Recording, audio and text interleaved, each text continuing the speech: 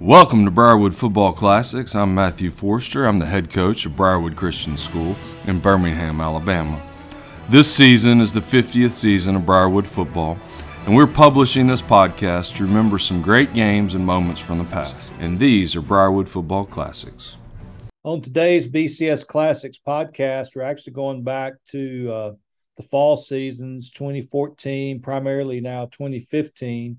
Really unusual time in Briarwood history, and we'll be talking about that. But I'm here with just a guy that I admire so much, love his family, RJ Jennings.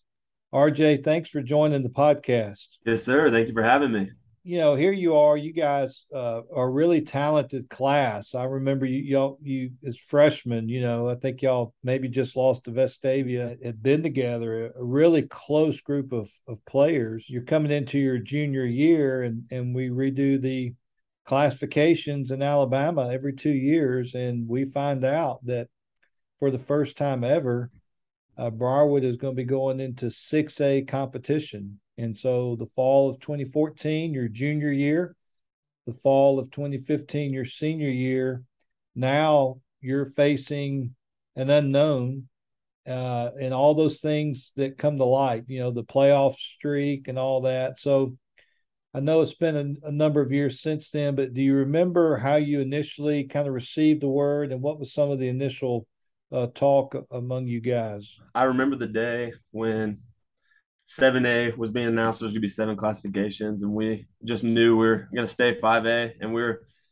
excited because we were like, oh, that just knocks out some of the competition because there was just no shot we were going to be bumped up to 6A. But we were sitting at lunch in the cafeteria, and I remember Coach Forrester coming and sitting at our table and giving us the news that we were in 6A and told us our region. And at first, we were like, oh, goodness, like, what are we going to do about that?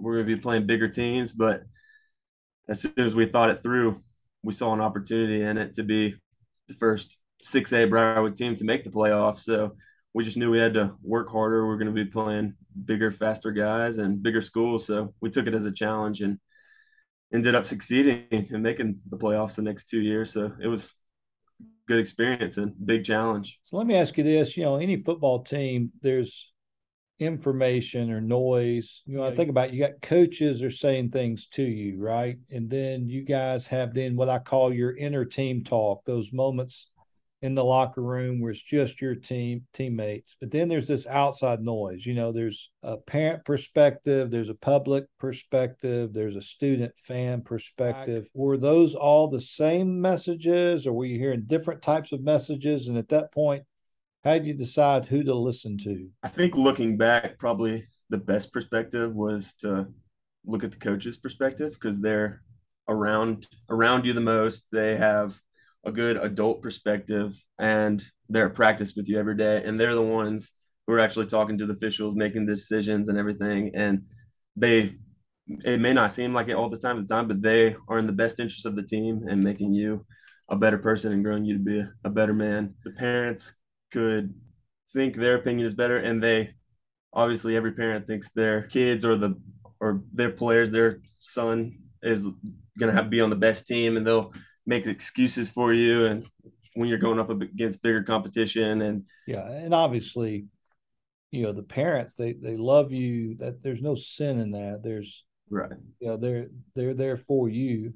But I'm interested primarily what you remember, even the player talk. Do you have to kind of rally together in terms of trying to decide which voices to hear, and how do you find some type of, you know, team messaging that kind of carries you guys through what was week to week really a challenge? Obviously, there's going to be a couple bad apples that'll try to bring the group down, but I think sinking into the leadership and the ones positive and just no matter what's going on, focusing on getting better every week. And then when there is bad talk and other players start trying to, you know, blame each other or start to point fingers, that's when you get in trouble. So you just want to focus on the positives and always bring that and like realize your mistakes, but also talk with each other with the intent of bringing someone down. It's just to bring each other up, just with instructive or constructive criticism is the way to build each other up. And it's just that helps you get closer if you're able to hold each other accountable, but do it in a loving way. So your first year to experience this was your junior year. You guys, end up 4-7. You do make the playoffs. We talk a little bit about there's a difference in success and achievement. You may have not wanted to achieve everything, but a lot of it depends on how you define success. Are there any things that stand out from your mind from that junior year in as you think about it? A couple years before us, there was big success and winning records. So once we faced adversity, it was humbling experience because we had grown up winning all these games, and through junior high and freshman year we had won all of our games, hadn't lost a lot, and then having to go into that, it was a time where we had to figure out how to get closer and figure it out to pull some wins together. But definitely a tough time to go through, and a big jump. And you had some great wins. I look back, I really count that Pelham win. I think that's when we had the long delay. I don't think we ended the game after like midnight, but that was a big win. You guys beat Pelham at home 31-19. But at the end of the season, you're playing one of the best Madison Academy teams I've ever seen, and Carry-On Johnson and crew. And then our first round playoff at Florence, I mean, they walked out and looked like a college team, Yeah, so, I think they dressed 110 people. And yet, were you learning something about competition during that time? Were you growing individually? Tell me some thoughts going through, because those things now are week to week. You don't know what to expect, but just some thoughts about that, about where that growth comes from, even in adversity. I was actually pretty proud of the way we went up to Florence, and they were the biggest school in 6A, and we had, at the beginning of the year, we were facing adversity and kind of playing the blame game, but towards the end we started to pull it together. And in the first half of that game, we actually put up a really good fight. They started, I think it ended up 34-17, if I remember correctly. So, and we're projected to lose like 50-0, but those guys had, I think, 20 something people sign on that team alone. So just us going in there fearless, all odds against us, backs against the wall. We fought till the end and gave it all we had. And I think that's a lesson that goes into, now that I'm in the real world, just into life. You're not always going to have favor against you, and you're going to have tough times that you have to face and just work through difficulty. So it was definitely a life lesson, and just to not be scared of anything and to go into everything 100% and give it all you have and leave it all on the field. RJ, I'm so glad you remember it that way, because that's exactly how I remember it. The last two games, even though they were losses, when we look back, the competitive fire and the team unity that you guys played with was something to be admired. And the average casual looker on the outside sees the scores and they just judge it on W's and L's. But I came out of that last game just so proud of what y'all had accomplished in the midst of adversity. So that take us through the off season, kind of in your thoughts now coming into the senior year, second year in 6A, and just some of the way you guys rallied together. And listen, you guys had great players on that team. I mean, Carter Bankston, Jake Morris, you and Ethan Housel was junior that year, but some really good players. Luke Dyson's on that team, Luther Ward, Ross Thompson. I mean, some of the best men you'll ever be around.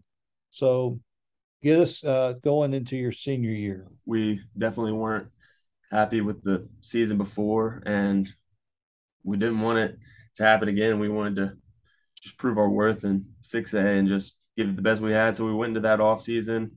I remember working really hard, and I know personally I had aspirations to play at the next level too, and there were other guys too. So just pushing each other every day with Coach Carroll in the weight room. I remember always challenge each other on our maxes. And then the other thing I remember vividly is when we would go out to the track and y'all would time us on our 40s, and we would all make it a competition, see who could get the fastest one. So I think the biggest thing was being competitive with each other to Mm. then push each other to be competitive coming with the coming season. So just friendly competition and pushing each other every day to improve just a little bit. So it all culminates in something the Briarwood team had never done. So y'all keep the playoff streak alive, those 2 years in 6A. You're having to deal with something that a lot of Briarwood teams haven't had to deal with. And that's just the adversity of the outside noise telling you that you're not any good, you're not like the Briarwood teams of old and so forth. But then the payoff is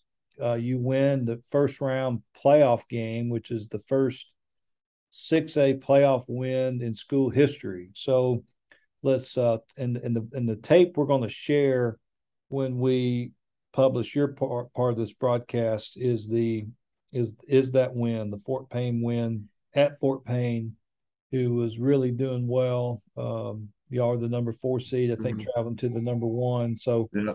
talk us a little bit, because that was a really thrilling win and a great game. Okay, yep, I remember that vividly. So I remember just watching film and looking at them, and Coach Forster, since I was on the defense, was telling us that we were the better team, even though they were the 1 seed and we were the 4 seed. And it's crazy because so Fort Payne's up north, and in Shelby County, I remember the Shelby County reporter was writing the report on what Shelby County teams made the playoffs, and they said Briarwood made a good push at the end to qualify for the playoffs, but going up north to Fort Payne, surely their season will end this week. I remember talking about that in the locker room, saying, because we went into that game confident, we didn't really look at ourselves as underdogs, because we had a tough schedule. We lost a bunch of close games, and we thought we had really put something together good. And I remember going to that game motivated, and that was probably my favorite game at Briarwood, because it was high intensity and we played really well. So I see 22 all over the field. That's you making tackles. I mean, you must have had like a career night. But then you show up on the offensive reel. So you caught the peel route, the wheel route coming out from William Gray. So talk me through that. Was that expected? Had you played a lot of offense? I just didn't remember that for some reason. I was in on the big Rex package. We did a good bit, but I was always blocking. Never went out for a pass. And I remember that week, Coach Yancey put in a play. He told me on the bus ride on the way over, he was like, first drive of the game, you're getting a pass down on a field route out of the backfield. And I was like, okay, I'm ready. He was like, we might do it first play, but it's definitely going to be first drive. And I was like, I'm ready. So we opened up and we were moving the ball on Big Rex, and then he ended up calling that play, and that was my first and only catch at Briarwood. So it was an awesome experience.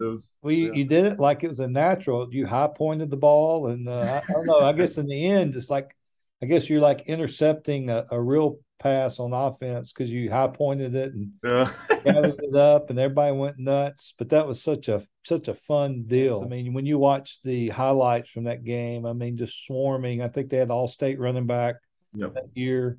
And then also the kicking game matters. So they had a muffed punt, bad snap. You guys, convert all of your special teams. So some of that was the playoff maxims, sewing up the kicking game and playing with incredible intensity and physicality. Awesome experience. I mean, it was tough for those guys, but we definitely wanted it more. And just the feeling on the bus ride back home, that was the bus rides were always fun, because that was where we got to talk with each other as a team and just ride and decompress after the game. But that was probably the best ride home. I think all the way from Fort Payne back to Birmingham, we were cheering, and then celebrated at Waffle House afterwards and got a nice meal. So that was definitely my top memory from games at Briarwood. So recruiting was really changing around that time. The rise of the internet and social media was getting going, and so guys were now kind of learning how to self-market, self-promote. And you did something very neat in that you truly marketed yourself to Mississippi State in particular. One of my big priorities was I wanted to go to a good engineering school also, and I wanted to play football. So that kind of narrowed down the schools I wanted to go to. I connected with Rocky Felker. He was a coach there at the time, and I just sent him my film, and I just said I would love the opportunity to come there and meet you, and I would love the opportunity to be on the team. I love Mississippi State as a school. It's a good program, and I just sent him my film, and then he responded, and he said I could come up there and meet with the coaches and everything. So I went and met with them, and they said I could offer me like a preferred walk-on spot on the team to where I would have a spot on the team, and I got a good academic scholarship to go there. So it was because of the scholarship I got and just opportunity to play SEC football was always a dream of mine, and I decided to risk it and pursue my dream and go after it. When I first got to Mississippi State, coming in as a walk on, you definitely have to prove yourself, and you start at the very bottom. And I remember my first year, I redshirted, and that was under Coach Dan Mullen, the really tough coach, just tough workouts, tough strength and conditioning program. So just coming to work every day, and in the beginning, you're going to make some plays, do some good things, and it's just going to be unnoticed. And then you repeatedly do it over and over again. And as a red shirt, you have to be that scout team guy, just give them a good look, come to work every day. And eventually it's going to be noticed, because going into my second year, got a new head coach, Coach Moorhead. So had to repeat the same process over again, start at the bottom because he didn't know who I was. And I remember through camp, wasn't on any special teams, no depth chart.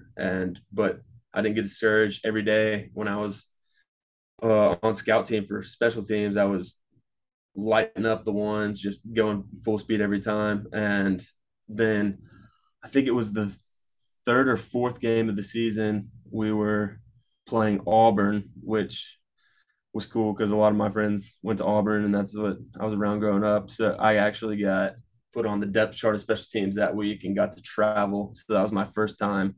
And then, so then my first time getting to do the dog walk and everything, do the whole travel experience. And then the week after that was the first time I actually got to play, and I started on kickoff and kickoff return. So just hard work. And then I ended up lettering 2 years after that. In my senior season, I got to play summit linebacker. I was got to rotate in, and it was just hard work all the way up, and just never being discouraged, because there's going to be setbacks, and just working through it every day and not getting discouraged. Of course, you're advancing on your degree as well, so you made all SEC honor roll a number of times. What was your favorite play you made during the game at Mississippi State? Texas A&M. It was my first tackle, so that was a really close game. We were scoring back and forth, and I remember we had just scored, and we kicked it off, and I drove down. And I made a tackle inside it was at like the 19-yard line, so that was my first tackle in the game. So that was awesome. And the defensive position you ended up playing, what did y'all call that? And then what were some of the similarities to the scheme?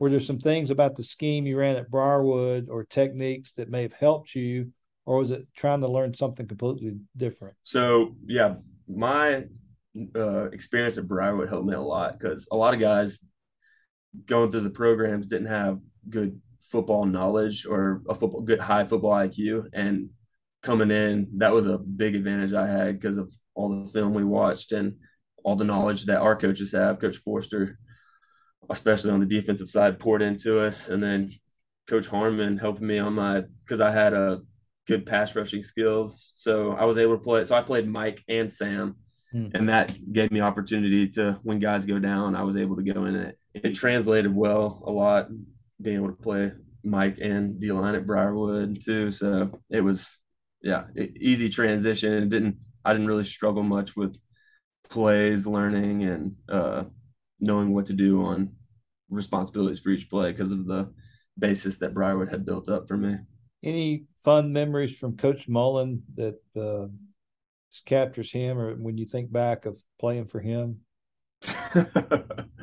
Yeah, I remember my first year. He's a intense coach. There was some play that I ran. I hit the running back a little bit too hard when we were thudding, and he ripped me up pretty good. Like, came across the field and was screaming at me because I guess I was going too hard for that day. That was my red shirt year, and he gave me a good talking to, and yeah. So and then just I remember our first. This is a big one too. Just first loss to Kentucky.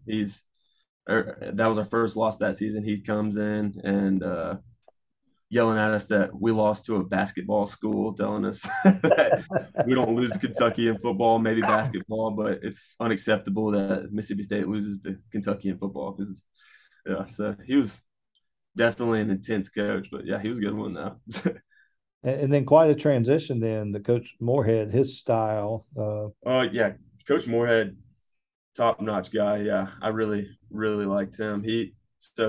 The one thing I liked about him especially was that at the end of the season he would get each individual player come in to his office and he would do a end of season review, which isn't very typical for head coaches of like SEC programs. And he would tell you what he thought you did good, where he thought you could improve, and what he thought of you coming up next season. And he wouldn't blow smoke or anything. He would be straightforward, honest, tell you what he thought about what you did. And I really valued that. My senior season, a third coach, I had Coach Mike Leach as well. So Yeah. yeah, he's a interesting character for sure, but really good coach. Completely different from the other two as well. So during the spring, we did workouts at 9:30 at night he called them midnight maneuvers. And he said we didn't do them at midnight because he used to do them at midnight, but the NCAA doesn't the latest they allow you to work out is 9:30 p.m. Those are the worst conditioning I've ever done for by far. Station, there was 8 stations. They would rank you. You would either get a black, a gray, or a pink, and you wanted a black. A gray means you did okay, and pink means you're bad. And at the end of the day, he would go through all of the rankings, and each person would get their name called out and what you got for the day. So he'd be like, Wow. RJ Jennings, black, whoever gray, and then whoever pink. And then the next midnight maneuver, you had to wear that color shirt. Oh my So goodness. so at the next workout, if you did bad and you got a pink, you were wearing a bright highlighter pink shirt to show that you did not perform well. And like that, he said, we do stuff that nobody else does because we want to play like nobody else does. So he's just, Yeah. yeah, that's his kind of personality. Man, what a great experience you had. 3 different head coaches, on the field success, man. What a blessing in your life. So RJ, I've watched your senior class, for years now beyond football, and I'm so impressed with how y'all stick together in great times and in hard times, But I'll see Ross Thompson get married and everybody's there, and pulling together. Or, when Luther Ward lost his mom, everybody's there, just supporting and helping. How has football formed some relationships or bonds with brothers now that has carried you guys? You're married now, you're working, life's moving on, but life's not over. Your best days are in front of you. So how has that bond of football helped you guys now as you're now walking through life? Yeah, football has definitely had a huge impact on my life. Right. I got married and I counted it up before this so I knew. So 8 of my groomsmen were former football teammates. So that says a lot of the friendships I've made just through football and how it's continued on to where I'm 25 years old now and still in contact with them and will be for a long time. And it's just awesome. So whenever I need something, I have not even just those guys. Like beyond that, I have anyone I can call, and they've been there for me in tough times and to congratulate me in good times. And just the bonds it's different because you spend the whole year, you go through blood, sweat, tears, just working together, and it's a different kind of bond because you've grinded together, you've worked through tough times, you've built each other up, and then corrected when they're wrong in a loving way as a brother. And it's just that's what it is. It becomes a brotherhood, and it's just nothing else like it. So how does Christ and learning about Christ at Briarwood and then walking with him, how does that help in those relationships? What's the important piece that your faith plays in those relationships that now help you guys manage the life? To love one another like Christ loves us, and just we're going to mess up and things are going to go wrong, and just being there for them and still loving them no matter what, and just knowing you're there for them is a big deal. And just that, knowing that there's a plan that God has for you, and constantly being a reminder, because all of us are going to go through tough times. We all face different times, but having a brother there to come tell you that, hey, God has a plan for you, and this is part of it, and this will make you better in the end as long as you cling to Him and follow Him through all you do. Because sometimes when we face hard times, it's hard to see that, and just having a brother in Christ who you've gone through tough times with coming in and reminding you and just telling you that it's going to be all right, and you're going to become a better man, a better Christian, a better father, a better husband because of this is just, yeah, it's awesome to have the voice there to help you get through tough times, and just a reminder. So where are you living and what are you doing? So I'm living in Atlanta, Georgia, and I'm working for a software company it's a startup. So I'm actually one of the first few employees and everything. So it's a lot of work, but we're working on building software for radar applications in various industries. So yeah, it's been good experience so far. And typical of a Broward guy, you outkicked your coverage on your marriage. You married up. So tell us a little bit about your wife, man. She is real impressive every time I talk with her. Yes, sir. So she also graduated in mechanical engineering from Mississippi State, and now she works at NASA. So she's got the brains too, but she also holds the goal record for soccer at Mississippi State, and she was all SEC, got nominated for NCAA Woman of the Year, won all the awards. So she's definitely the athlete as well too. So definitely blessed that God put her in my life, and it's been an awesome marriage so far. Well, if y'all do have children one day, we're not supposed to recruit, but we sure would love to coach your kids one day. Yeah, if we're in the Birmingham area, we'll send them there for sure. Well, RJ, your family is a blessing. You're a blessing.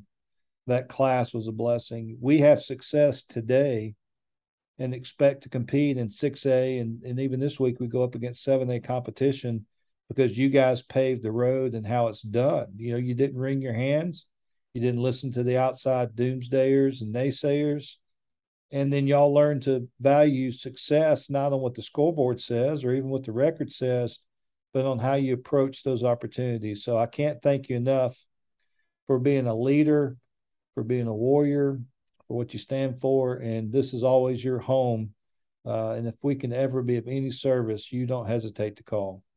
Yes, sir. Thank you. And I appreciate y'all, all the coaches and everything being there for me as well through all this time, because the bonds I made with y'all was awesome as well. And y'all have always been there checking in on me and every step of the way since high school. Well, you've been another blessing. This is the Briarwood Football Classics podcast.